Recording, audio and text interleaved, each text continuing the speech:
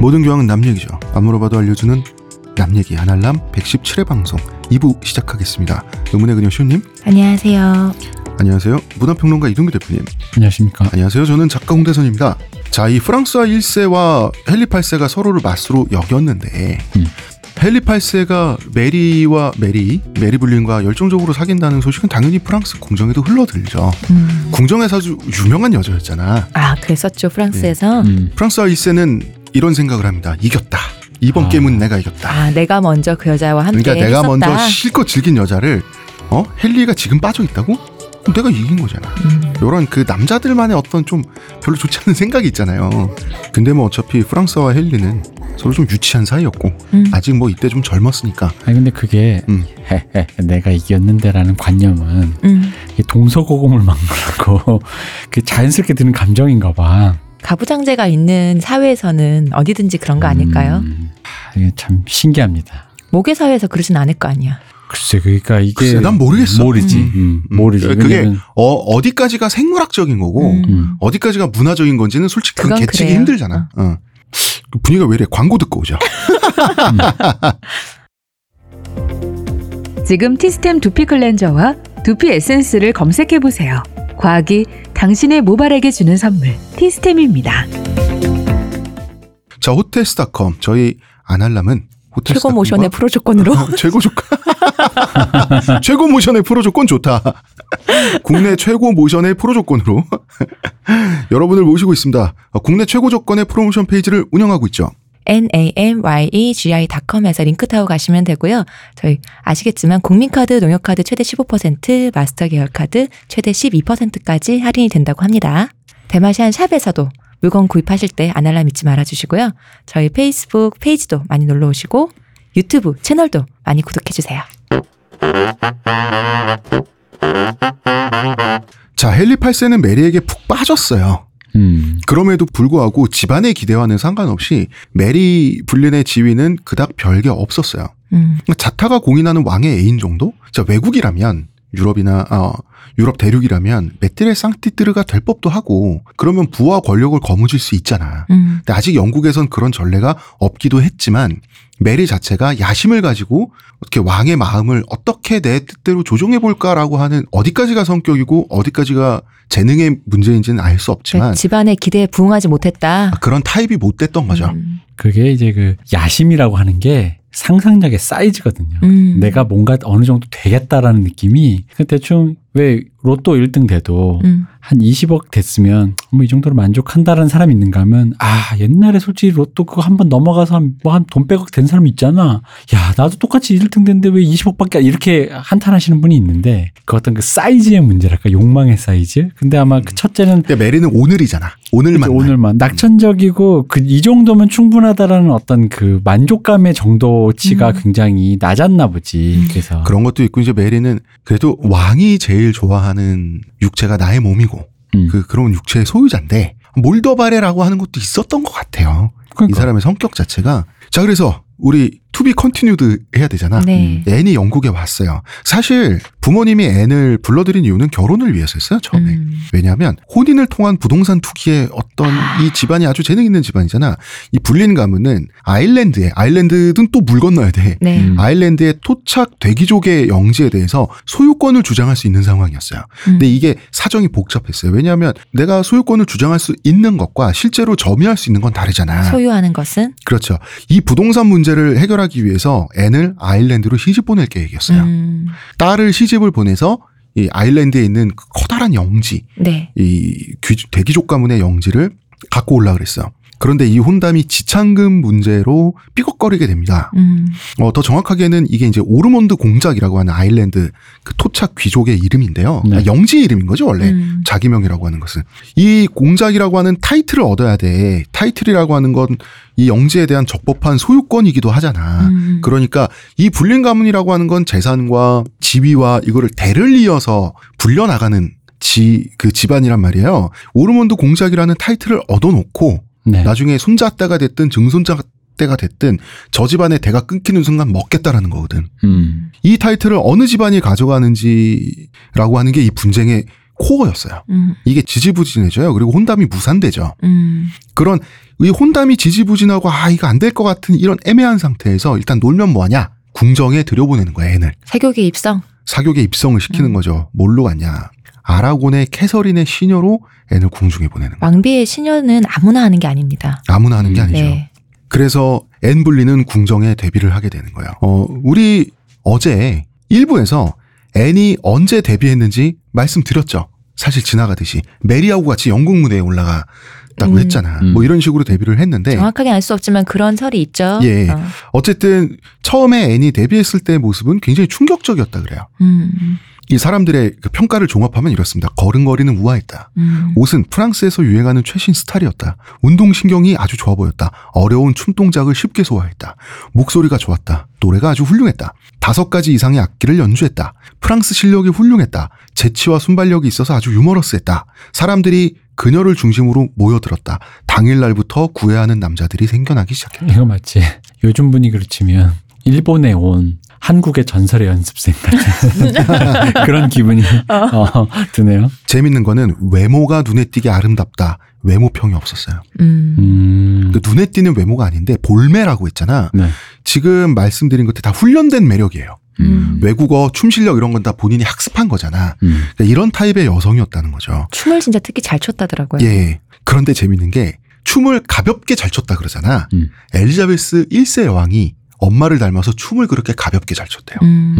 몸이 가벼운 사람들이구나. 제가 부러워한 사람들입니다. 그래요? 아이돌의 피가 흐르는군요.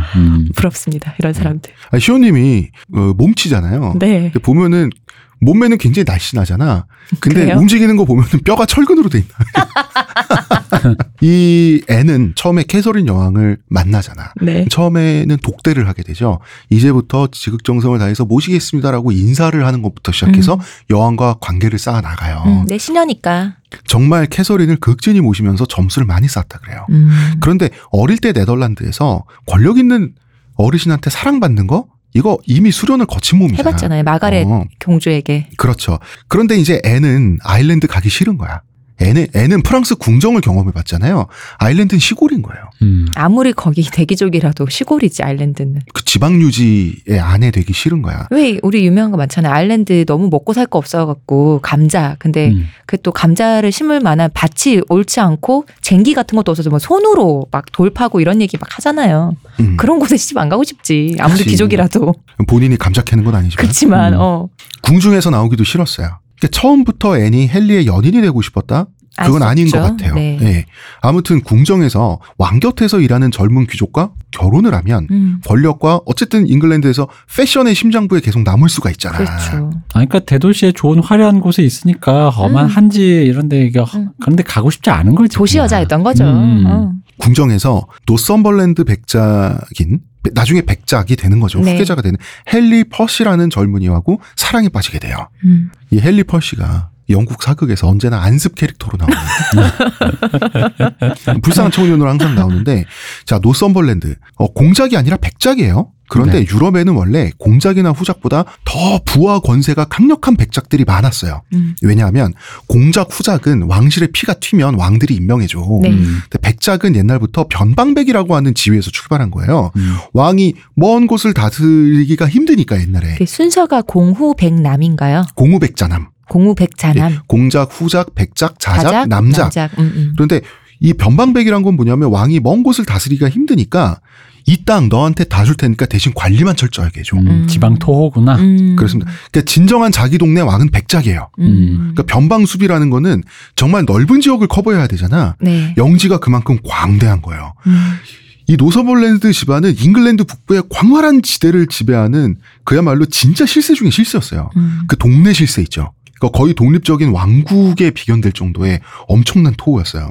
우리나라로 치면 경상도가 자기 땅 정도. 요 정도라고 조선 8도 중에 한 도가 자기 영지 정도 되는 집안이 노썸벌랜드 집안이란 말이야. 이 노썸벌랜드 백작가의 후계자란 말이에요. 헨리 펄시가. 꽤나 콧방귀 끼는 집안이다.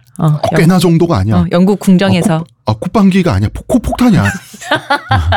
아일랜드로 시집 가는 것보다 비교도 안 되는 조건이에요. 그렇죠. 근데 앤도 야심가란 얘기지. 부모가 그린 그림보다 스스로 만족이 안 되는 거야. 더 큰 그림을 설계해서 이 남자의 마음을 완전히 자기 걸로 만들었던 거죠. 엄마 아빠 내 사이즈를 어떻게 보고. 역시 욕망이 둘째가 확실히 뭔가 이걸 볼 때만 또다시. 근데 헨리 퍼시는 앤에게 얼마나 빠졌냐면 해선 안 될 짓을 했다. 왜냐? 원래 정략 결혼 상대로 정해진 정혼자가 있었어요. 근데 앤의 갈랑트리 여기에 녹아버린 거예요. 프랑스에서 배운 이 수법에 녹아버려가지고 코코에 넣은 마시멜로처럼. 그렇습니다. 영원한 사랑과 함께 뭘 약속했냐? 결혼을 약속한 거예요. 그리고 정말 해선 안 될 거랬네요. 예, 정표와 맹세, 편지 이런 거 다 주고받았어요. 지 맘대로 할 수 있는 게 아니잖아요, 이건. 그래서 남은 건 뭐야? 집에서 폭탄 선언을 그렇죠. 하는 거죠. 아버님, 어머님, 저 이 결혼 못합니다. 저는 앤 불륜과 하겠습니다. 집이 뒤집어졌어요. 그리고 원래 정략 결혼을 하기로 했던 상대편 대귀족 가문 있죠. 여기도 뒤집어져. 얼마나 자존심이 상했겠어요. 헨리 퍼시의 부모님은 우리나라 드라마로 치면 왜 목 잡고 뒤로 넘어가는 거 있잖아. 네. 으어 하는 거 요거 한 거야. 불린 가문이 아무리 돈이 많아도 정통 귀족이 아니잖아. 그쵸. 이때 집안에서 헨리 퍼시한테 뭐라 그래. 고작 기사의 딸이랑 결혼을 맹세하다니 엄청 혼났어요. 엄청 혼났지만 헨리 퍼시는 요지부동이었습니다. 앤블린 그녀의 방종술은 뭘까? 그러니까 앤블린 당대의 풍조하고는 다르게 다시 말해서 언니인 메리하고는 정말 다르게 이건 거의 99.99예요. 기록이 안 됐을 뿐이야. 정황상 앤은 헨리 퍼시에게 몸을 허락해주지 않았어요. 내가 하려는 게 그 얘기였어. 방금 존이 방중술 뭘까 했는데 이거예요? 방중술이라는 게 없었을 거예요. 오히려 그런 뉘앙스만 필요가 없는 거고요. 그게 아니라 뉘앙스만 풍기고 방중술이라는 결국 같이 잤다는 얘기인데 자는 순간 뭐랄까 가진 패를 다 까는 그 기분이기 때문에 맞아요. 절대 그거는 대표님 말씀하신 그런 거를 되게 온당치 않은 언어로 도둑들에서 김혜숙 씨가 뭐라고 했었어요. 했었죠? 고기는 안 먹이고 고기는 고기 굽는 냄새만 피웠냐 뭐 이런 그치? 대사를 전지현 씨한테 했거든요. 굉장히 옳지 않은 말이지만 그 진실의 일면을 굉장히 날것으로 보여주는 말이기도 그렇죠. 하거든요. 아주 초반에 나오죠. 이 대사가. 몸을 안 허락해줬어요. 그 결혼 후에 일이어야만 하는 거야. 그러면 헨리 퍼시는 내가 어디까지가 이 여자와 자고 싶은 욕망이고 어디까지가 순수한 사랑인지는 몰라. 원래 그 혼동하는 거라고 우리 늘 몇 번 얘기했잖아요. 그러다가 결혼 약속을 맹세를 해버린 거야. 그렇게 한 남자는 광견이 되고 광견병? 침 흘려요? 물 무서워하고? 그렇지. 파블로프의 헨리 퍼시가 됐습니다. 중세 유럽에서는 두 남녀가 결혼을 약속하는 것만으로도 결혼식, 혼인이 된 걸로 쳤어요. 이게 기독교 세계의 특징인데 종교라는 것이 원래 약간 좀 신성한 부분이 있잖아. 네. 계약과 믿음의 세계가 종교의 세계죠. 이게 일상생활에도 내려오는 거예요. 하나님을 믿는다라고 하는 것은 그 하나님을 믿겠습니다라고 하는 계약과 구약, 신약 다 계약이잖아요. 네. 테스타먼트잖아. 그리고 믿음이라고 하는 것도 비슷한 걸 물질로 증명하는 게 아니잖아. 내 마음속에 있는 거지. 그렇기 때문에 이 종교적인 그 관념이 일상생활에까지 내려오면 우리는 결혼을 약속해요라고 두 사람이 하면 그 약속만으로도 서로가 증언만 하면 그거는 결혼식을 거친 거나 다름없는 걸로 쳤어요. 식은 그 자체로 그냥 페스티벌이고 잔치고. 그런데 우리 지지난주에 일부 첫 번째 얘기할 때 네. 성관계를 해야 부부 사이 아니냐라는 얘기도 했었잖아. 네. 이것 때문에 사실 성관계 안 했다. 그래서 형수님하고 헨리 퍼시가 결혼할 수가 있었잖아. 네. 엄밀히 말해서 이거는 혼인과 부부관계가 다르기 때문에 그런 거예요. 혼인은 계약이에요. 완전한 부부 사이다라고 하는 하나의 상태라는 거지. 즉 아직 부부는 아니지만 서로 가계약했다. 그렇죠. 그런 식의 지금 상태가 된 거예요. 두 사람은. 아직 잔금 안 치렀다 이 얘기인가요? 계약금만 걸려있다. 네. 근데 이제 헨리 퍼시가 정말 앤 불린에게 정말 눈이 멀었다는 게 뭐냐면 자, 왕들은 교황의 허락하에 결혼을 하잖아요. 네. 네. 귀족은 왕의 허락하에 결혼하는 거예요. 물론 이건 관례긴 했어.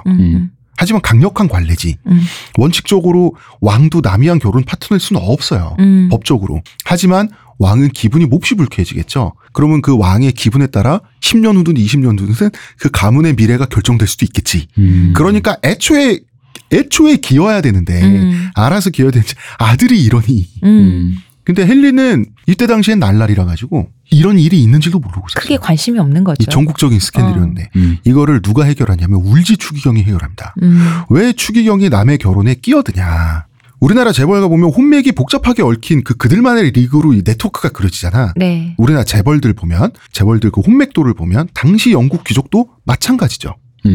누가 누구와 사돈 맺냐 이게 당사자들한테는 이익이 걸려있는 정략 결혼이지만 국가 입장에선 이거 관리 대상이에요. 기득권들의 갈등을 관리하고 또 기득권들끼리 너무 갈등이 없어도 안 돼. 그렇지 않아요? 국가 입장에서는 기득권들끼리의 갈등이 이의제의를 시켜야 되니까. 그렇죠. 갈등이 있어야 누구 편 들어주고 이쪽 편 들어주고 하면서 그 먹잇감을 던져주면서 네. 이 사람들을 관리할 수 있어요. 즉 통치자가 모르는 대형 결혼이란 있어서는 안 되는 거예요. 근데 헨리는 그 날라리잖아. 일단은 울지 추기경이 실질적으로 모든 걸 다 하고 있었으니까요. 그렇죠. 나라 일을. 그렇죠. 이런 대귀족들의 결혼은 정치예요. 이 정치는 울지 추기경의 소관이었어요. 그래서 울지는 헨리 퍼시를 부릅니다. 젊은이 이리 와보게 라고 하진 않았습니다. 너를 와봐 이 새끼야. 불러가지고 앉혀놓고 정말 선생이 학생을 혼내듯 엄청나게 갈궜다 그래요. 정말 헨리 퍼시가 홍겁이 털려나가도록 혼이 났다 그래요. 정말 무섭게 혼이 났대요. 그리고 이제 헨리 퍼시가 혼나고 있을 때 이 토마스 불린 부부는 앤의 아버지와 어머니는 갑자기 죄인 됐잖아. 딸내미 단속 잘못 못한 거지. 딸내미 단속 못한 거잖아요. 납작 엎드려가지고 처분만 바라겠습니다라고 겉으로는 말하고 뒤로는 울지의 주머니에 뇌물을 막 이렇게 이러고 있었어요. 결국 이게 어떻게 되냐면 부모님도 설득을 못했는데 토마스 울지 추기경이 정신 차려 이 새끼야라고 한 번 하니까 결혼이 그냥 파토가 나버린 거예요. 그리고 헨리 퍼시는 원래 정혼자하고 결혼했어요. 결국 울지가 한 말은 이거예요. 너 이거 사랑 아니야. 너 이거 네가 결혼하고 누구랑 결혼하고 누구랑 애를 낳고 하는 건 사랑 문제가 아니야. 정신 차려. 너가 사랑한다고 쳐. 하지만 이거는 아무런 영향 끼치는 문제가 아니야겠죠. 하지만 헨리 퍼시와 원래 정혼자와 결혼했다 그랬어요. 근데 이 정혼자가 참 안 됐다. 이 정혼자는 그렇죠. 다 알았을 텐데. 처음부터 자존심이 너무 상한 상태에서 당연하죠. 결혼을 해가지고 이 결혼이 굉장히 불행했어요. 안 할 수도 없는데. 결혼이 굉장히 불행했어요. 이 그냥저냥한 집안딸이 아니잖아요. 대귀족의 영예인데 그래서 아내는 아내대로 남편을 증오하게 되고 마지막에 굉장히 우스꽝스러운 비극으로 이 부부 사이는 끝나게 됩니다. 요거는 이번 주에 할 얘기는 아니에요. 네. 이전까지 앤은 굉장히 앤의 인상에서 굉장히 중요한 대목이에요. 앤은 어떻게 하면 대단한 남자를 유혹할까가 연구 대상이었어요. 이 남자의 마음을 자기 소유로 만들 수 있을까?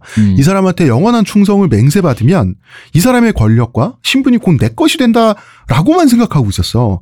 그것만 연구하고 학습하고 헨리 퍼시를 상대로 도전을 했더니 성공한 거죠. 그런데 드디어 정치를 깨닫게 된 거야.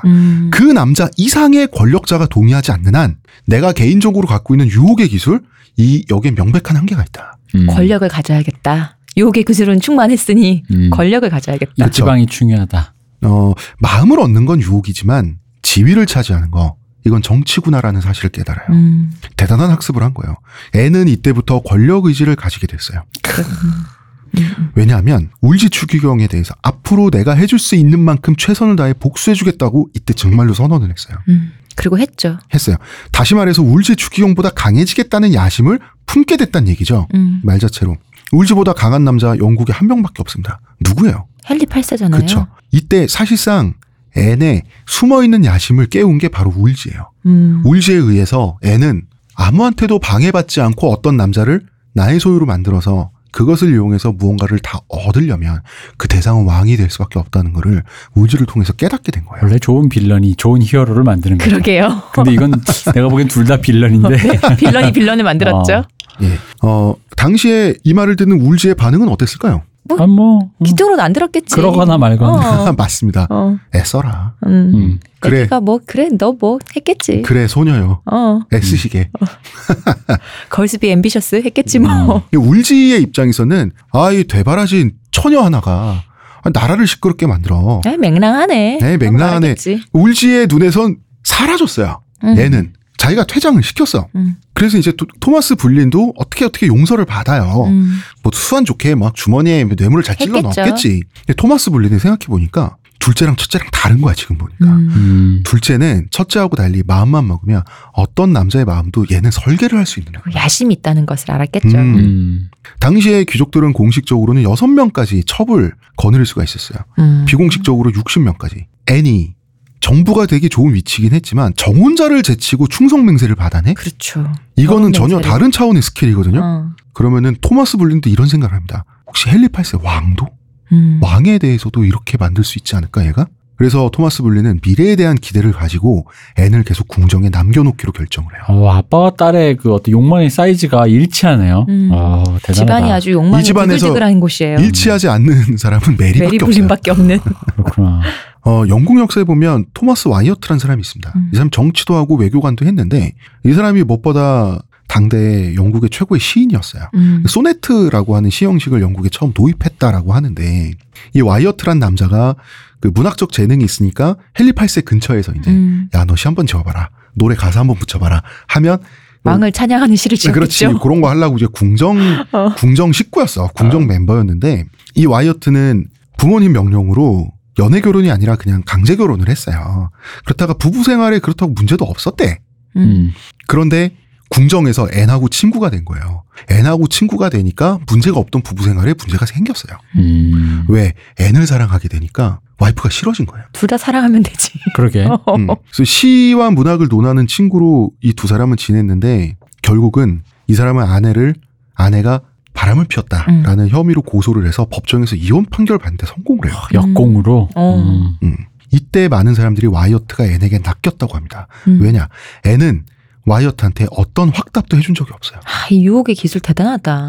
그러나 내가 이혼만 하면 뭐가 될 수 있을 줄 알고 아무 일도 일어나지 않았어요. 이혼남이 되고 나니까 계속해서 앤하고 대화만 하게 되는 거예요. 저 계속 이런 대사가 아까 그 울지의 앤을 볼 때 마음도 그렇고 이후에 이제 앤이 크게 될 거니까 네. 지금의 이 와이어트의 이 사례를 봐도 왠지 이런 대사가 자꾸 앤 그거 뭐야 급해 봐봐 사쿠라야 이런 대사가 자꾸 떠오릅니다. 패를 안 보여주는데 이런 식으로 말하면 너무 비정할 수는 있지만 난 솔직히 내 눈에는 이게 앤에게 일종의 연습이었던 걸로 보이는 거예요. 연습하기 좋은 상대였다. 그리고 드디어 앤이 헨리의 눈에 띄게 돼요. 헨리가 앤을 의식하게 된 시기가 물론 그전에도 알고 있었지 모르겠지. 근데 확실하게 의식하게 된 시기가 캐서린의 시녀라서 당연히 알았을 그렇죠. 거예요. 의견이 분분하지만 많은 사람들이 지목하는 연대가 1525년, 26년, 27년 이때를 기준으로 얘기를 하더라고요. 사람들이. 물론 정확하진 않아요. 왜냐하면 연대기적으로 편년체류 기술하는 정사라는 게 유럽에 없기 때문에. 이때 언니인 메리는 수년째 헨리 8세 정부를 지내고 있었어요. 윌리엄 캐리가 원래 자기 정식 남편이잖아. 네. 두 아이를 낳았는데 이제 둘째가 남자아이를 낳았는데 헨리 캐리야. 이 아이가 헨리 8세하고 외모가 너무 빼닮은 거야. 그래서 왕의 사생아라는 소문이 당연히 돌죠. 아내가 왕의 정부면 법적으로 자기 아내라도 함부로 육체관계를 요구할 수 없어요. 현실적으로. 네. 그건 왕에 대한 충성이 아니잖아. 그걸 생각하면 자기 법적인 남편하고 얼마나 성관계를 했을지 모르겠어. 별로 안 했을 거야. 아마 그러면 못했을 거예요. 몇 번 못했을 수도 있고 전혀 못했을 수도 있어요. 그러면 사실 두 아이 중에 한 명 혹은 둘 다 헨리의 자식일 가능성이 상당하잖아. 그렇죠. 그렇지만 왕의 아들을 낳게 되면 딸도 아니고 특히 아들을 낳게 되면 대단한 대접을 받아야 되는데 헨리는 그렇게 챙겨주지 않아요. 자기 사생아로 인정도 안 하고요. 왜냐하면 앤 때문에 그랬어요. 그렇죠. 지금부터 이 얘기를 하겠습니다. 헨리는 메리와 놀았어요. 화려한 외모야. 그러다가 메리한테 여동생이 있었지라는 생각을 어느새부터 당연히 하게 되죠. 그래서 실제로도 앤을 마주치잖아. 그래서 내가 너하고도 한번 잡아야겠다 이런 생각을 해요. 이전까지 헨리가 한번 잡아야겠다라고 했을 때 몸을 던지지 않은 여자는 적어도 영국에는 없었단 말이야. 그리고 헨리도 앤을 대수롭게 여기지 않았고 왕비인 캐서린도 앤을 대수롭게 여기지 않았어요. 헨리가 그 앤 볼레인을 눈여겨보아도 쟤도 지나간 애 중에 한 명이겠지라는 마음. 그런 것도 있고 얘보다 더 예쁜 얘 언니가 되게 쉬운 여자였잖아. 자기 입장에서 동생이라고 뭐가 다르겠어요. 라는 생각을 했었고. 저 집에 근본 똑같지. 이렇게. 그리고 내가 왕인데. 내가 또 여왕이고. 그리고 여왕도 왕은 메리랑 노는 걸 좋아하고 메리를 아꼈지만 메리를 사랑하고 존중하지는 않았어요. 어쨌든 떠받들어주는 여자는 여왕인 자기밖에 없었단 말이야. 그리고 애는 또 옆에 자기가 끼고 있던 시녀잖아요. 그리고 자기가 굉장히 잘했잖아요. 엄청 캐서린에게. 순종적으로 잘했잖아. 그래서 캐서린 입장에서도 그렇게 큰 걱정을 할 감이 아니었어요. 이 상태에서 헨리가 너 나랑 한번 자자? 라고 했을 때 앤 볼린을 불렀을 때 네, 앤 볼린에게 충격적인 일을 당합니다. 앤 볼린이 싫다 그랬어요. 이건 헨리한테 처음 경험해보는 거야. 너 나를 이렇게 대한 여자는 네가 처음이야. 정말 그거예요. 앤이 허락할 리가 없지. 자, 앤이 프랑스에서 배우고 또 자기 두뇌로 연구한 갈랑트리가 있을 거 아니야. 네. 헨리를 미치게 만들어버린 거예요.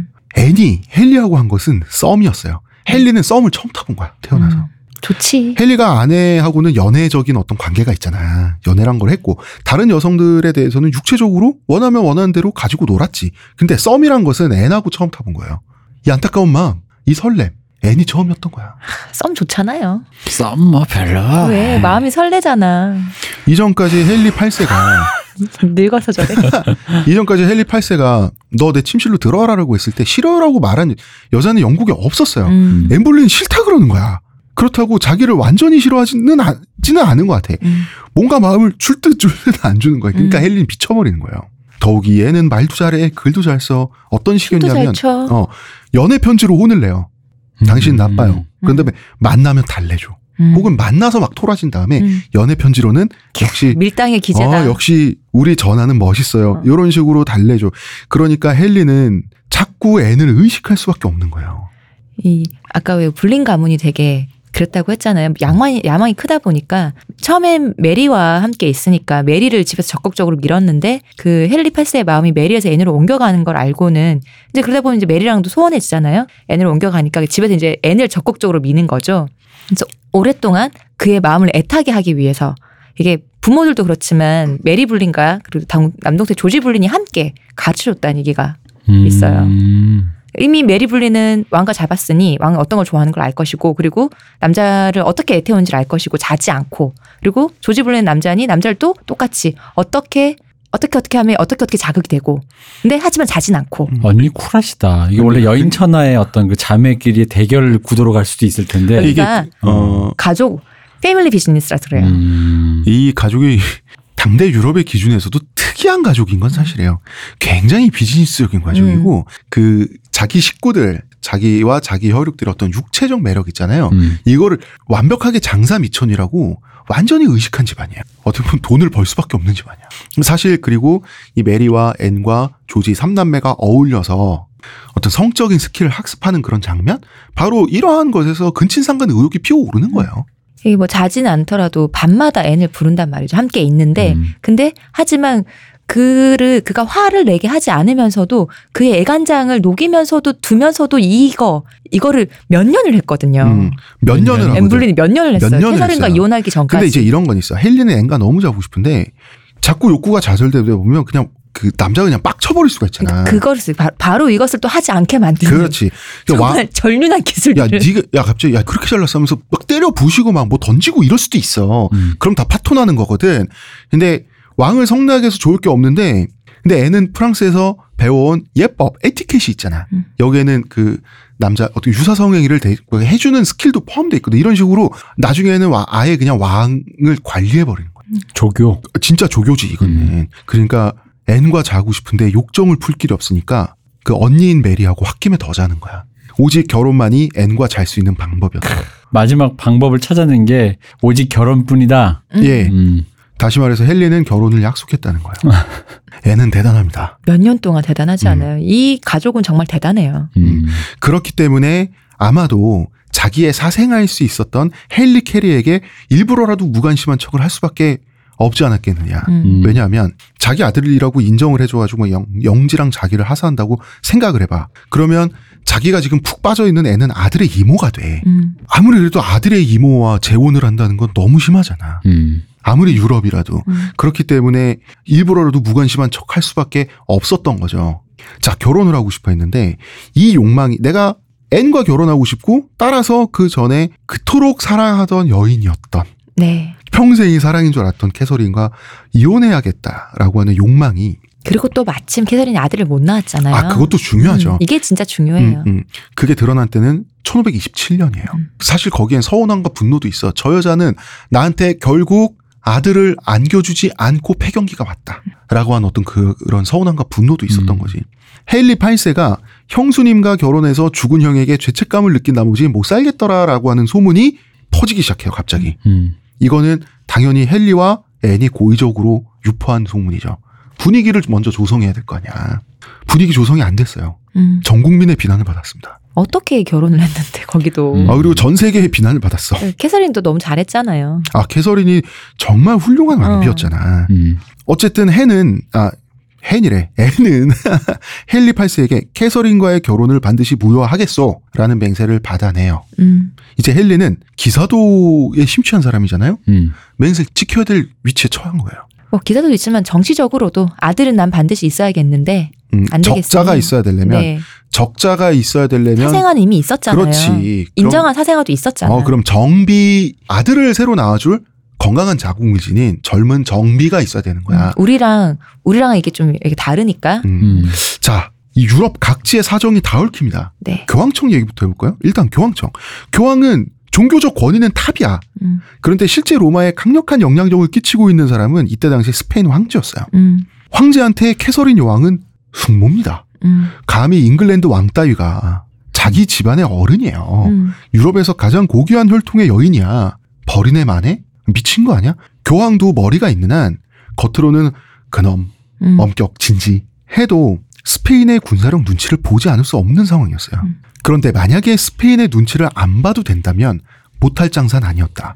당시 교황청의 수입 중에 중요한 부분이 바로 왕의 이혼이나 결혼 재혼 문제에 개입해가지고 승낙하노라 뭐 이런 거 있잖아. 하나님의 음성을 내가 들었어. 된대. 교황이 옷간에 얼마를 바치면 교황이 요 얘기를 해주는 대가로 각 국가로부터 로비 자금, 뇌물 이게 교황청의 아주 커다란 수입원이었어요.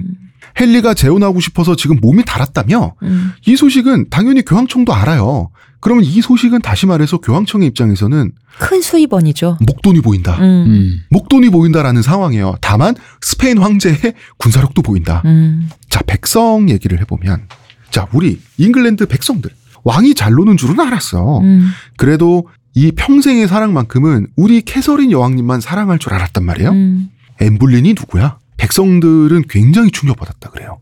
이때 당시에. 백성들은 그래서 언젠가부터 헨리 8세 마차가 지나가잖아. 이런 거 하는 마차가 못 지나가. 백성들이 무릎 꿇고 마차를 막아요. 그거 울부짖는 거예요. 우리 여왕님 버리시면 안 된다고. 사람이 그러면 안 된다고. 그나마 왕이니까 무릎 꿇고 존댓말을 하죠. N의 마차가 지나가면 N을 백성들도 귀족이라고 안 쳤어요. 기사에 딸 정도니까. 네, 암캐라고 욕을 했어요. 창녀라고 욕하고. 돌 던지고. 그러니까 멀리서 욕하는 게 죽을 죄는 아니야. 기사의 딸이잖아. 아니, 근데 평민의 딸한테도 이러면 안 될 것 같긴 한데. 그리고 우리의 캐서린. 캐서린이 받은 충격과 상실감은 뭐 얼마나 컸겠어요. 근데 네. 캐서린은 되게 안습인 게, 내가 더 성심을 다해서 백성들을 챙기고, 내가 더 우리 왕한테 순종하고 남편한테, 내가 더 하나님한테 기도하면 남편의 마음이 자기한테 돌아올 거라고 또 생각을 한 거야. 우리 캐서린은. 결혼할 때 억지로 했던 것만큼 이혼할 때도 거의 이혼에 대한 뭐 이렇게 되는 사유가 거의 떼쓰는 정도였거든요. 뭐 애를 못 낳아서 뭐 이런 식인데 낳았잖아. 건강한 아이를 못 낳아서 메리를 낳았잖아요. 근데 아들을 못 낳았다 뿐이지 아이를 못 낳는 건 아니었거든. 그러니까 거의 떼쓰는 수준으로 헨리 8세가 계속해서 이유를 댔단 말이지. 근데 이 캐서린이 지나가면 캐서린이 왜 백성들하고 스킨십이 많았던 왕비잖아요. 네. 이때도 이 충격에 굴하지 않고 빈민구제 이렇게 하고 다녔는데 백성들이 우리 여왕님 어떡하냐고. 어떻게 우리 국왕 폐하께서 여왕님한테 그러실 수가 있냐고. 눈 돌아가서 저러신다며. 그러면 캐서린이 내가 못해서 그런 거라고. 약간 이런 식의 여서였던 거예요. 아유, 그러니까 백성들 입장에서는 와 여왕님 진짜 착하구나. 아니 그런데 야 귀족은 저런 건가 봐. 라는. 왕족은 역시 달라. 왕이 너무 철부지가 된 거야. 그러니까 헨리 8세도 관종이잖아요. 그렇죠. 연예인적 기질이 있는 사람인데 자기가 통치하는 자기 나라에서 자기가 제일 나쁜 놈이 되고 있으니까 너무 짜증이 나는 거예요. 헨리도. 이때 앤 불린의 언니인 메리 불린도 나름의 사정이 있었습니다. 남편이 윌리엄 캐리가 병으로 죽어요. 네. 이때 과부가 돼 있었단 말이야. 이때 앤이 보통 여자가 아닌 게 아무리 그래도 자기 언니고 아무리 유교국가 조선이 아니라 과거의 영국이라고 하더라도 과거거든요. 오빠나 언니나 누나나 형이 지금 같지 않아요. 외국도. 자기 윗사람인 건 확실하단 말이야. 언니라면. 언니인 메리를 궁궐에 불러요. 본인의 시녀로 삼지 않나요? 그리고 자기 시녀로 만들어가요. 네. 근데 옆에 두려는 의도도 있고. 그런 것도 자매관계가 완전히 역전된 거예요. 그러니까 어느 정도냐면 헨리가 이제 자기한테 욕정을 풀고 싶은데 애니 잠을 자지 않으니까 그러면은 자기 언니인 메리를 보내서 욕정을 풀게 만드는 거지. 그리고 이제 메리는 또 오늘만 날인 해피한 여자지 않습니까? 그래서 와 동생아 불러줬고서 고마워 이러면서 말도 되게 잘 듣고 패밀리 비즈니스에 그거를 역행하지 못했다고 생각해요. 저는 메리조차. 그런데 메리가 자존심이 얼만큼 상했는지 안 상했는지는 몰라요. 확실한 건 앤이 보통 여자가 아닌 게 언니를 자기 밑으로 이렇게 자연스럽게 부릴 수 있다라고 하는 거는 그냥 보통 사람은 아닌 것 같아. 앤이. 성이 불린이라면 해야 되는 것인 거죠. 그냥. 어디까지가 패밀리 비즈니스고 어디까지가 앤의 야심인가. 둘 다인데 이렇게 생각하면 돼요. 몇 대 몇이 아니라 그렇죠. 이 불린 집안은 치는 거지, 뭐. 이 불린 집안은 패밀리 비즈니스의 차원에서도 엄청난 욕망의 집단이었고 앤 불린은 앤 불린대로 개인적 야심이 또 그 자체로 엄청났던 사람이었던 거지. 근데 거기에 이제 도구로 쓰이라라고 하면 안 쓰일 수가 없는 거죠. 메리 불린은. 그런데 이제 이런 게 있습니다. 당연히 아빠 토마스 불린이야. 자, 첫째 딸 나가리. 이젠 둘째 딸이다. 둘째 딸이 지금 가능성이 있어요. 여왕 만들기 작전 모두야 이제는. 이제는 헨리 8세가 내 딸한테 완전히 마음이 넘어왔어. 여왕 만들어야 돼. 여왕이냐 아니냐 요것만 남았어. 그런데 앤 불린의 엄마인 엘리자베스 불린은 이게 말하자면 영국판 증권가 찌라시 비슷한 건데 헨리 8세와 잠자리를 가졌을 거라는 게 절대 아니라 잠자리를 가졌을 가능성이 없지는 않아요. 뭐 일설에는 심지어 앤 불린이 헨리 8세의 딸이다. 뭐 이런 얘기조차 있어요. 근데 이거는 정말 낭설이고. 정말 낭설이고. 이랬던 것 같아. 이제 앤의 육체를 정복이란 표현 나쁜 표현이지만 헨리 8세의 빙의 대해서 한번 쓸게요. 네. 앤의 육체를 정복하고 싶은데 못하고 있잖아 몇 년째. 근데 헨리 8세의 입장에서는 앤을 연상시키는 외모와 혈통을 가진 여성이 언니인 메리와 어머니인 엘리자베스잖아요. 원했을 가능성도 없진 않다는 거예요. 그리고 실제 확실한 거는 영국에서는 당내에 헨리 8세가 앤의 엄마와 자는 사이라는 소문이 있죠. 실제로 광범위하게 퍼져 있었고 사람들은 이걸 기정사실화하긴 했어요. 전 또 그런 생각도 들은 거예요. 원래 이게 앤 불린을 굉장히 미워하고 또 불린과의 그런 야망에 대해서 그거에 추잡하다고 생각하니까 그러다 보면은 더 씌우잖아요. 그런 면도 있을 거라고 봐요. 그런 면도 이게 여러 가지가 있었겠지. 난잡한 소문을 더 씌워서 더 끌어내리려고 하는 게 무서운 있다고 거는 봐요. 토마스 불린 이 남자 있죠? 야심을 위해서 그게 문제인 거지. 두 딸은 물론 자기 아내도 그런 것 같은 인간이란 거죠. 왕의 욕정에 제공할 수 있는 위이냐 아주 아무렇지 않게. 근데 그래서인지 근데 이 욕망이 너무 솔직하다 보니까 딱 어떤 부분이냐면 여보 우린 너무 잘 맞는 것 같아. 우린 둘 다 너무 속물이야. 사랑해. 두 사람은 금슬이 좋았어요. 좋다. 자 이제 울지 추기경이 사정이 애매해집니다. 토마스 울지. 자, 이 사람의 권력은 오직 왕이 자기를 믿고 첫 번째, 두 번째 왕이 게으르기 때문에 존재하죠. 네. 왕이 일을 안 하기 때문에 왕의 일을 자기가 대신하기 때문에 이 사람은 존재하는 거예요. 근데 이제 왕의 욕망을 당연히 대변해야 되는 토마스 울지 추기경은 왕이 푹 빠진 앤 불린의 욕망도 대변을 해주게 된 거예요. 뭐냐면 자기를 원수로 여기는 앤을 위해서 교황의 허락을 얻어내야 할 사람은 이제 토마스 울지 추기경밖에 없어. 교황님한테 가서 캐서린 왕비와 우리 헨리 8세 임금님 이혼 허가 내주세요라는 말은 이제 토마스 울지 외엔 누가 할 거야? 추기경이 이 사람 하나밖에 없는데. 네, 이혼에 영국에. 대한 이게 명분이 없으니까 결혼은 무효화시켜야죠. 그렇죠. 이혼 명분은 없어요. 그러니까 결혼 자체가 애초에 잘못된 결혼이었다. 네. 이걸 가는 수밖에 없어. 근데 그 허락을 교황한테 받아야 되는데. 근데 토마스 울지 추기경 그렇죠. 울지 추기경 입장이 앤에게 자기에게 안 갚음할 힘을 주기 위해 노력해야 되는 처지가 된 거야. 근데 울지 추기경은 앤이 그런 욕망을 갖고 있다라는 걸 인지하고 있었어요? 이때쯤에 인지했을걸요. 이때쯤엔 인지했어요. 나 내 모가지를 치려고 한다? 얘가 그거까지는 모르겠다. 설마 그 정도일까라는 거는 했죠. 근데 토마스 울지 추기경은 처음에 정치적으로는 위험한 존재다 정도의. 네, 근데 처음에는 앤에 대한 경계심이 완전히 없었지. 울지 추기경도 메리 버전 2인 줄 알았겠지. 아니 왜냐면은 메리 불린의 시즌 2인 줄 알았겠지. 이 정도라고 생각을 했을까? 약간 그러니까 왜냐면 자기가 결혼을 좀 이렇게 그게 회방을 놓았지만 어쨌든 그건 뭐 해야 될 일이었고 그래서 나한테 사이가 안 좋을 수는 있는데 정치적으로 위협적인 존재일 것이다. 그러니까 얘가 어떤 나에게 대해 해코지를 할 정도의 그런 식으로 과연 이게 울지가 인지를 했을까? 아니 적으로 설정한 게 아니라 경계심이 들죠. 왜 경계심이 드냐? 헨리야. 우리 왕이야.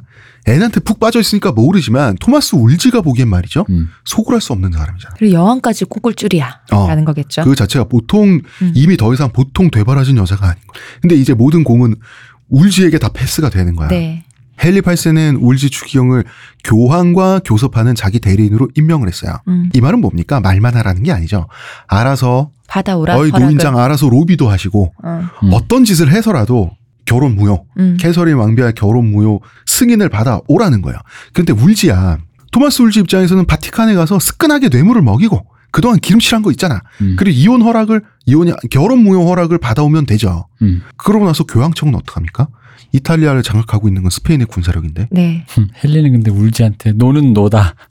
노는 그치? 거부한다. 그러면서 무조건 예스를 받아오라. 요거 딱 시켰구만. 예. 왜냐하면 헨리 8세는 또 신앙심은 깊어가지고 종교적이지 않은 이혼은 하고 싶지 않은 거야. 그때는 아직 카톨릭이었으니까. 이때 당시는 아주 신앙심 깊은 카톨릭 신자였어요. 헨리 8세는. 아니 뭐 기사도를 좋아했다고 하니까 그런 류의 어떤 절차라든가 완성되는 어떤 그 형식적인 굉장히 단계 같은 게 필요했겠죠. 아직 그 너머를 뻗어나가는 확장할 수 있는 세계관을 가지지 않은 때라고 봐요. 이때 당시에 교황이 클레멘스 7세인데 각국의 왕하고 독대를 할 수 있는 추기경이 있지만 로마 자기 직속 추기경도 있어요. 바티칸에. 그죠. 이 캄페지오 추기경이라고 있습니다. 이름만 딱 들어봐도 현지인이죠. 이탈리아인이잖아. 캄페지오 추기경을 자기 특사로 임명해서 영국에 보내기로 해요. 네. 그러니까 클레멘스 7세가 원하는 건 이거예요. 이 일은 이탈리아 땅에서 나의 소관하에 이루어지지 않았다. 캄페지오를 보냈더니 아니 멍청하게 예스를 주고 왔지 뭡니까? 스페인 황제? 요 말을 하고 싶은 거예요. 피하고 싶은 거지.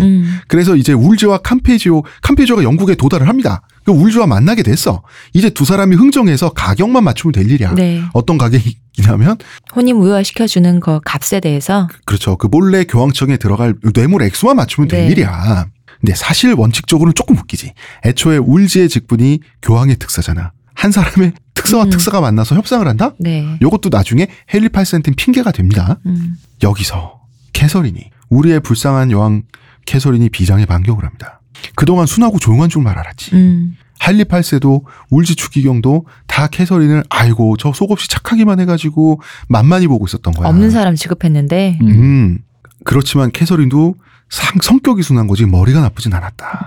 그리고 자기를 여왕에서 밀어내려는 것을 눈뜨고 볼 사람은 아니잖아요. 그럼요. 어떻게 해서 얻게 된 여왕의 직분인데 이미 자기 혈통보다 영국 여왕이라고는 직분을 더 사랑하게 된 사람이에요. 내가 애가 전혀 없는 것도 아니고 우리 메리도 있는데. 이제 울지하고 캄페지오가 흥정만 하면 되거든. 이때 로마 청원이란 거를 기습적으로 해버려요. 로마 청원이란 건 뭐냐면 교황이 직접 주재하는 교황청의 법정 있죠. 네. 여기에 직접 판결해달라고 판결을 직접 묻는 거예요. 우리나라 옛날에 신문고처럼. 다시 공을 교황에게. 네. 예. 교황이 피하려고 했더니 못 피하게 만들었다. 근데 캐서린은 유럽 최고 혈통이고 왕족이잖아. 네. 교황에게 직접 정의를 호소할 수 있는 자격이 되죠. 근데 이게 원래 카톨릭 국가들에게 원래 있었던 법이야. 약간 사문화된 것처럼 그런 거였는데 잘 쓰지 않는 법이었는데 캐서린이 그걸 조항을 찾아내서 이거 걸어버린 거예요. 그러니까 클레멘스 7세 교황은 빠져나갈 데가 없는 거야. 네.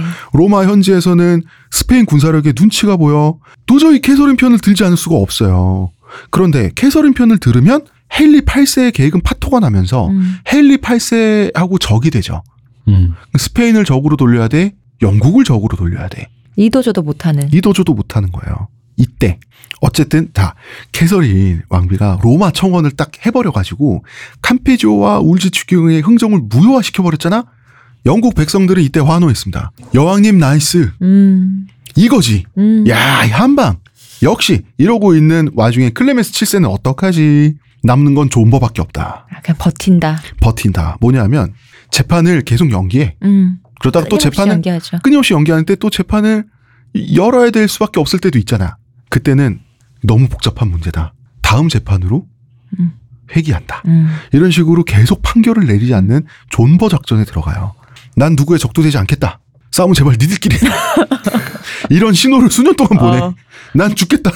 그러면 울지의 사정이 아주 이상해집니다. 자, 그렇죠. 울지는 한때 교황청을 협박까지 할 정도의 위치에 올랐어요. 울지의 원래 꿈이 뭡니까? 교황님이죠. 차기 교황이 되는 거잖아. 이제 교황이고 뭐고 자기가 죽지 않으려면 교황한테 싹싹 빌어야 되는 처지가 된 거예요. 자기 모든 권력은 헨리 8세가 자기한테 위임했기 때문이거든. 근데 헨리 8세가 자기한테 이제 짜증이 났어. 너 왜 예스라는 답을 못 받아와. 시킨 일을 똑바로 못해. 근데 어쨌든 울지 추기경이기 때문에 교황에게 예스를 받을 사람은 이 사람밖에 없는데 추기경이라고 하는 지위는 헨리 8세가 만들어준 거거든. 그쵸. 여기서 자기의 충성심이랄까 능력을 증명해서 보여줄 때가 바로 이때였단 말이야. 근데 교황님이 도움을 안 줘. 이제는 교황을 협박해서 차기 교황은 내가 되는 걸로 합시다. 이러던 사람인데 이제는 무릎 꿇고 싹싹 비는 처지가 된 거야. 교황한테. 근데 교황님도 들어줄 수 없죠. 내 목이 먼저지 네 목이 먼저냐. 교황의 입장에선 울지야. 울지 마.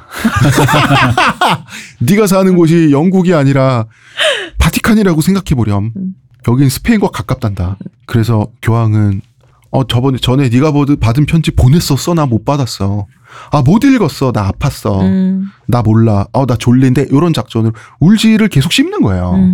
울지는 이때는 깨달았다 그래요. 큰일 났다. 그리고 이때 앤이 날 죽일 수도 있겠다라고 이때 생각을 했대요. 그리고 헨리 8세가 권력을 친정체계로 신하들에게 맡겼던 행정과 권력을 자기 손으로 되갖고 오는 데 있어서 이것이 앤과 연애를 하는 시기가 정확히 맞물립니다. 연결돼 있어요, 이게.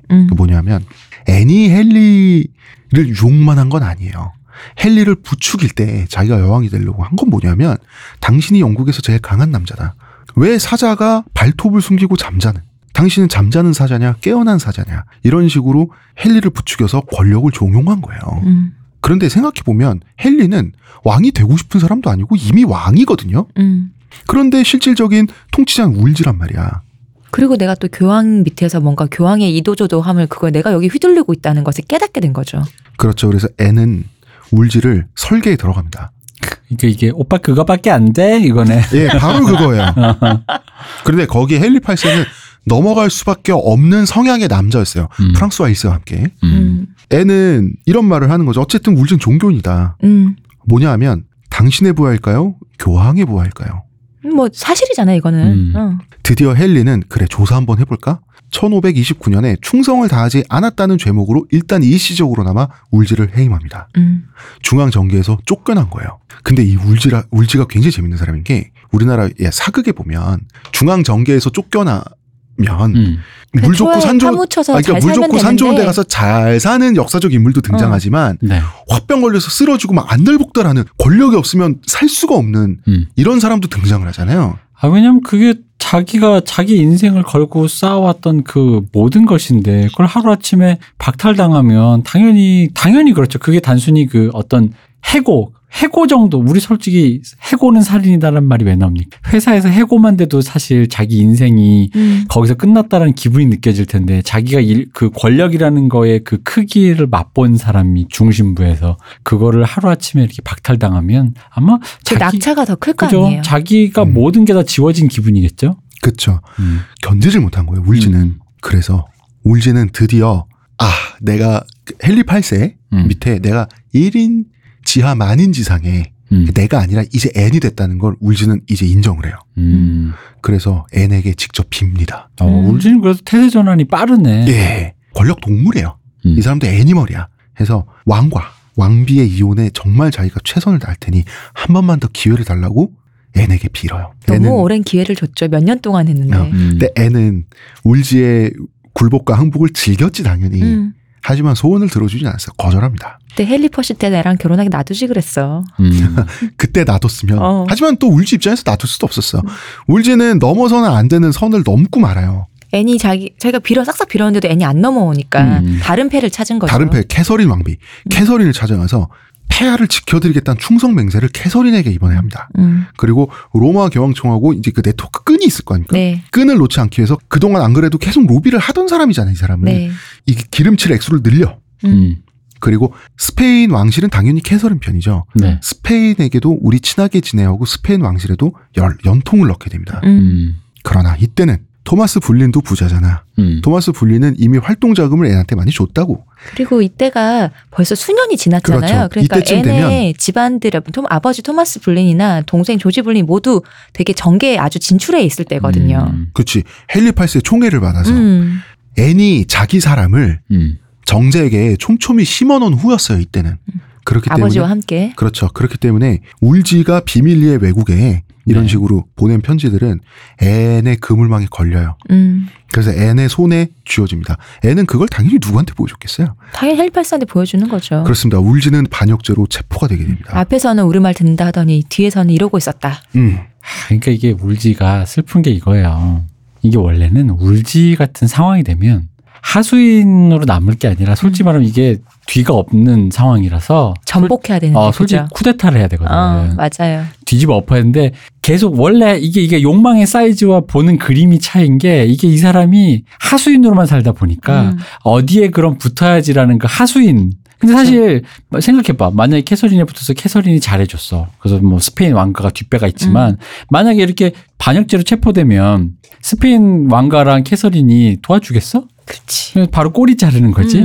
그러니까 이게 하수인으로 산 사람의 어떤 그 좁은 시야랄까? 솔직히 진짜 목숨 걸고 하는 수밖에 없거든. 근데 이 사람도 교황을 꿈꿨을 정도면 시야가 좁은 게 맹점이지, 맹점. 그죠? 이 사람의 맹점이 있는 거야. 그러니까 종교에서의 그 어떤 그 기관에서의 그 뭐랄까 교황이 되는 거, 그거는 좀 다르고 실제 정치 감각은 약간 거기선 사이즈가 조금 그치. 좀 한도 다르잖아요. 그리고 영국이 자기 건 줄 알았는데 이런 식으로 너무 몰락의 속도가 빠르니까 사람이 다급해지면서 그러니까 그 사람이 그런 게 이런 있겠죠. 실수가 나온 거지. 그러니까 어디 영화 대사에 같은 그런 거 있잖아. 뭐야 여기 높은 데서 보니까 같은 위치인 줄 알았어. 뭐 이런 거 있잖아. 그렇죠. 그런 건지 그런 생각이었던 거지.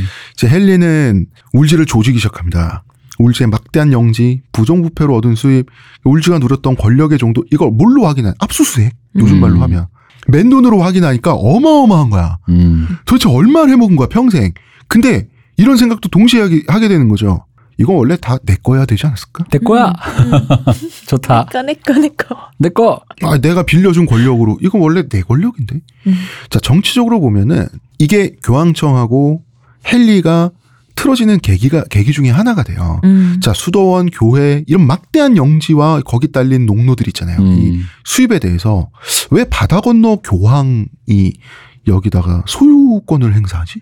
그렇지. 그건 되게 합리적인 질문입니다. 그래, 헨리는 이런 헨리가 국익을 전혀 생각하지 않은 왕은 아니었어요. 국익의 차원에서도 국부 유출이잖아.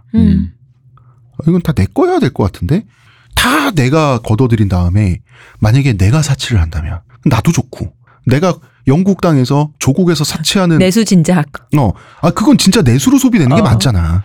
자, 이제 헨리는 빡쳤습니다. 그럼 헨리 8세 소득이 되는 거예요? 그쵸, 세금도. 소득주도.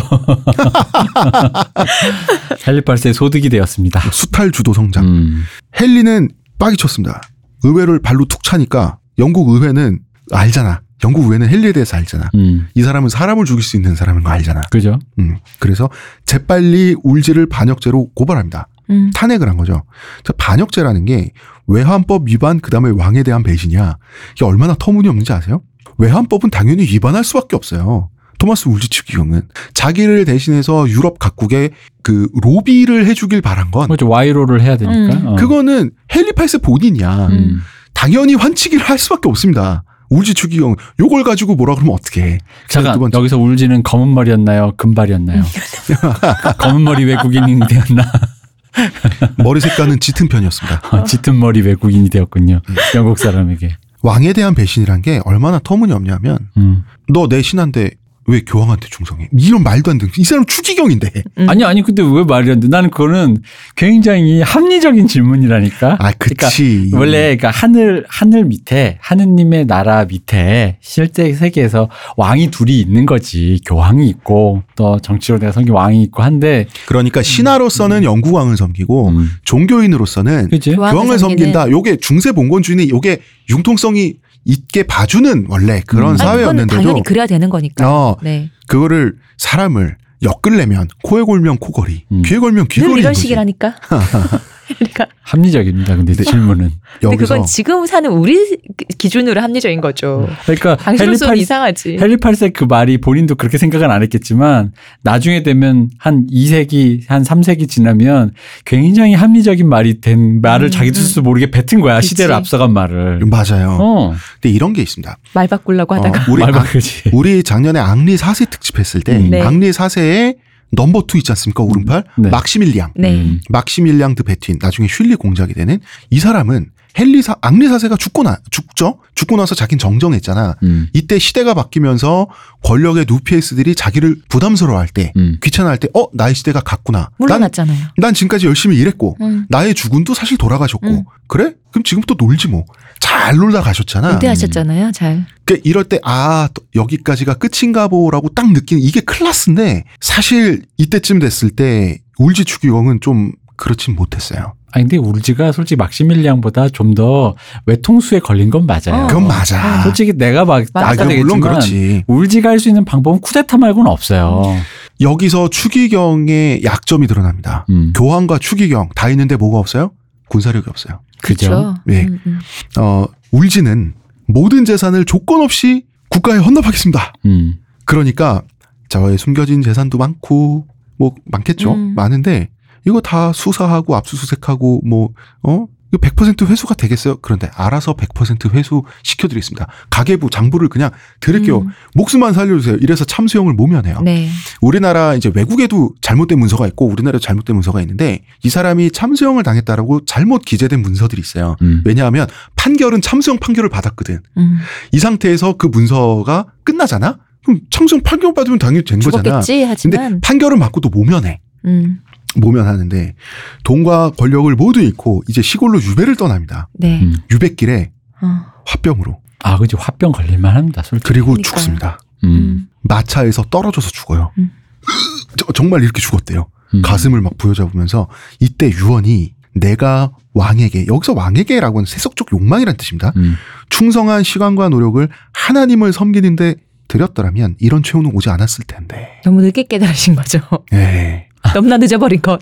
근데 여기에다가도 나는 좀 전 카톨릭 신자로서 네. 해주고 싶은 말은 그게 지금 죽는 게 울지에게 억울한 것 같지만 다 하나님의 뜻이고 하나님의 역사하심이라는 거를 이렇게 하나님의 깊은 뜻은 지금 당장 내가 억울하게 죽는 것 같지만 그게 다 의미가 있는 어떤 기나긴 역사하심에 재밌는 사람인데 이 사람의 장례를 치르려고 이제 옷을 벗겨봤어요. 네.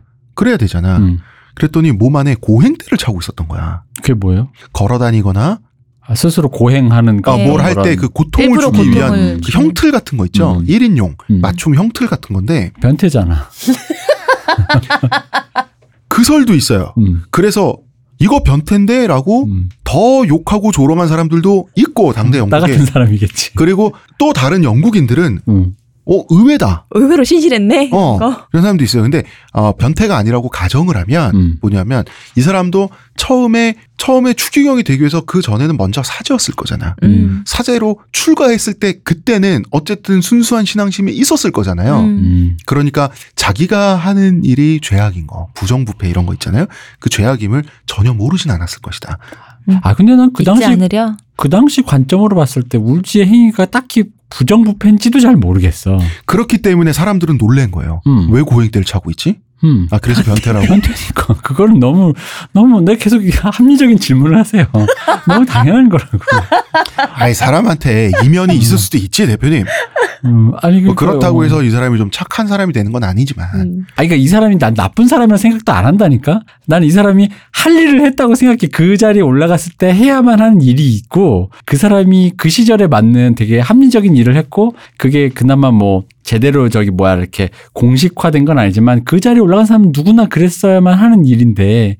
그럼. 단지 내가 보기엔 그냥 운이 나빴다. 운이 나빠서 너무 외통수에 크게 걸려버렸다는 거지. 큰 판에 그냥 설계된 거죠. 예림이 그 판, 그 패 뒤집어봐. 사쿠라인데 애니 그 패를 안 보여주다가 뒤집었는데 사쿠라 나와버린 거야. 패를 뒤집었는데 추기경님 목. 그러니까. 댕강이 된 거죠. 오한마로 이렇게. 아무리 그래도 왕이 교황의 특사이자 추기경이에요. 왕이 추기경을 작살냈다? 이 자체가 이미 유럽에서는 폭풍 전야입니다. 이런 일이 다른 어느 나라에서 일어나겠어요. 그리고 N의 완벽한 승리인 거죠. N은 그 추기경의 울지 추기경의 그 권력의 상징이 뭐였습니까? 요크 플레이스. 팰리스가 아니라 그냥 플레이스라 그래요. 요크 플레이스라고는 이 사람의 대저택이잖아. 이거를 헨리 8세가 리모델링을 해서 화이트홀, 대리석을 하도 많이 써가지고 화이트홀이라고 하는 궁전으로 리모델링을 해줘요. 이거를 전리품으로 선물을 받아요. 그러니까 완전히 추기경의 목을 N이 날리고 전리품을 그 갑옷을 뺏는 것 같은 거야. 나의 승리다. 스웩. 스웩인 거야. 이제 군주의 절대 권력을 맛본 헨리 8세. 헨리 8세의 시대이자 앤 볼린의 시대가 돼. 근데 헨리 8세도 그랬을 것 같아.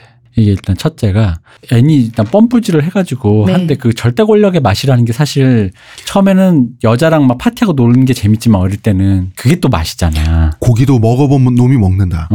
그러니까 앤이 pom프질해서 고기 맛을 봤는데 먹을만한 거야. 그러니까 재밌잖아. 내 마음대로. 그리고 둘째는 또 그랬을 것도 같아. 솔직히 말하면 그냥 짐작만 하고 있다가 절대 권력자의 시선으로 보기 시작했잖아요. 이제 국제적으로 보고 국제적으로 권력자라는 시선으로 봤을 때 이 울지의 재산을 까면 까도 나오는 순간 화가 났을 것 같아요. 당연하지. 진짜 화가 났을 것 같아요. 그러니까 저는 생각 안 하다가 뭐 이렇게 그러니까 그게 그 절대 권력자로서 자기가 거듭나게 되는 그 욕망의 그 어떤 그 것들 있잖아. 이러면 내가 화가 나고 이러면 내가 이 권력자가 어딘가에서 뭔가 징벌을 내려야 되고 하는 그런 류의 그 뭐랄까 뭐 절대 권력자의 그 기능들을 자기가 섭렵해 가면서 그 감정 체계들까지 다 이때 그 절대 군주로서 스스로 정체화하게 되는 거죠. 그치. 정체화하는 거지 이제. 이렇게 됐을 때 캐서린에게 남은 건 열심히 기도하는 것밖에 없었습니다. 이번 주 여기까지 하겠습니다. 네. 예. 아직 둘이 결혼하지는 않았네요. 네, 아직 못했어요. 결혼 안 했고요. 아직 혼인 무효를 못했기 때문에. 예, 그렇습니다. 다음 시간이 되면 카돌릭 교황님에 대한 헨리 8세의 존경심이 흔들리기 시작합니다. 그렇죠. 결국 헨리 8세는 종교개혁을 일으켜가지고 영국 성공회를 만들어버리잖아. 네. 성공의 수장이었죠. 이것이 자 봐봐. 헨리 8세가 이 모든 사단을 일으킨 이유는 앤 볼린의 까만 눈에 반했기 때문이다. 이렇게 앤 볼린의 매력으로만 설명할 수는 없지만 매력 없이도 설명할 수는 없어요. 이건 다 맞물려서 다 맞물려 있다는 거예요. 게다가 이제 그 종교 개혁 시기니까 네. 그 처음에는 그냥 별 관심이 없을 때야 뭐 저기 이상한 애들이 그런 거 한답니다. 아이고 교황님 계신데 애들이 건방지네 이렇게 생각했겠지만 서로 감정이 안 좋다 보면 그의 적한테도 이런 옵션이 있었네. 저쪽엔 뭐라고 하는 건데 생각해 보니까 내가 옛날에 말을 안 들었는데 애들도 틀린 말을 안 하네. 애들 생각이 애들이 달라. 괜찮아. 라고 나는 그러니까 그게 막상 들어보면 그렇게 되지 않았겠어? 그렇죠. 아까 했던 말 또 해야겠다. 뭐예요? 여기까지 하겠습니다. 저희 스튜디오 시간이 네. 저희 20분을 초과했어요. 빨리 자리를 비워줘야 되는데 자 일단 이번 주는 여기까지 하겠습니다. 이번 주 얘기는 자매 이야기가 됐어요. 네. 근데 추기경 얘기인데. 앤 불린의 승리의 얘기죠. 네. 예. 의문의 그녀 시온님. 감사합니다. 문화평론가 이동기 대표. 감사합니다. 감사합니다. 저는 작가 홍대선이고요. 자 대표님한테 질문 그냥 여담으로. 네. 자 메리와 앤 두 자매 중에 여자친구로 선택할 수 있다. 두둥뚱뚱뚱. 앤 싫어. 메리가 좋겠어요? 왜냐면 나 너무 애타는 거 괴롭습니다. 그 성취하는 거 행복과 불행 이런 게 그냥 도낀 객낀 수준이라면 두 사람 그 역사적으로 두 사람한테 어떤 일이 벌어졌나와 상관없이 어떤 타입의 여성이었으면 좋겠다. 메리 앤. 아 저요? 전 당연히 앤이죠. 아 앤이에요? 나는 그렇게 밀당 잘하는 사람 돼보고 싶어. 그러면은 헨리 8세 사람들 애간정을 녹이면서 막 내가 다 막 해보고 싶어요. 하긴 그러면 헨리 8세와 프랑스와 1세 둘 다 그건 별론데. 둘 다 별로야? 둘 다 별로예요. 토마스 울지. 내가 왜? 그래 맞아. 앤이랑 사귀는 느낌이 나한테는 울지가 입고 있던 고행대 같은 느낌과 같기 때문에. 근데 솔직히 이게 남자랑 여자랑 다를 수밖에 없나 봐. 저만 해도 메리가 편하고 걱정 안 해도 되고 좋을 것 같아. 그리고 외모도 이쁘고 난 당연히 앤이 되고 싶지. 성격도. 근데 여성의 입장에서는 아무래도 앤이 남자를 이렇게 딱 장악을 하고 그 조종하니까. 나한테 막 다들 막 애간장이 타서 막 어떻게 할지 모르는 이러고. 하지만 시간이 걸려. 메리는 그걸 하루에 만들 수 있어. 됐어. 자기를 욕망하게 만드는 거야. 아니야, 난 영원히 그렇게 만들고 싶어. 메리는 하루에 만들 수 있다니까. 모든 남자가 영원히 나를 애간장 타게 만들고 싶다니까. 그때까지 몇 년이 걸릴 거라고. 괜찮아? 아니야. 몇 년이 얼마 안 걸렸어요. 몇 년 동안 계속 애간장 타고 있잖아요. 할리가. 그러니까 그렇게 계속 그렇게 하는 게 얼마나 괴롭겠어요. 아니야. 좋아. 그렇게 지내는 게 해보고 싶어. 남자들이 얼마나 무슨 상관이야. 내가 한 것도 아닌데. 자, 그럼 다시 비교. 토마스 울지와 토마스 볼린. 아니 둘 다 별로라니까. 둘 다 별로? 아니 토마스 볼린도 별로예요? 토마스 별로예요. 몇 개 국어 사용자가 부자에다가 굳이 그 중에서 만약에 그런 조지 볼린이지. 조지 볼린. 젊다. 여기서 나온 사람이 제일 젊거든. 역시 젊은 남자죠. 자, 우리 지금 쫓겨나겠다. 네. 자, 여기까지 하겠습니다. 감사합니다.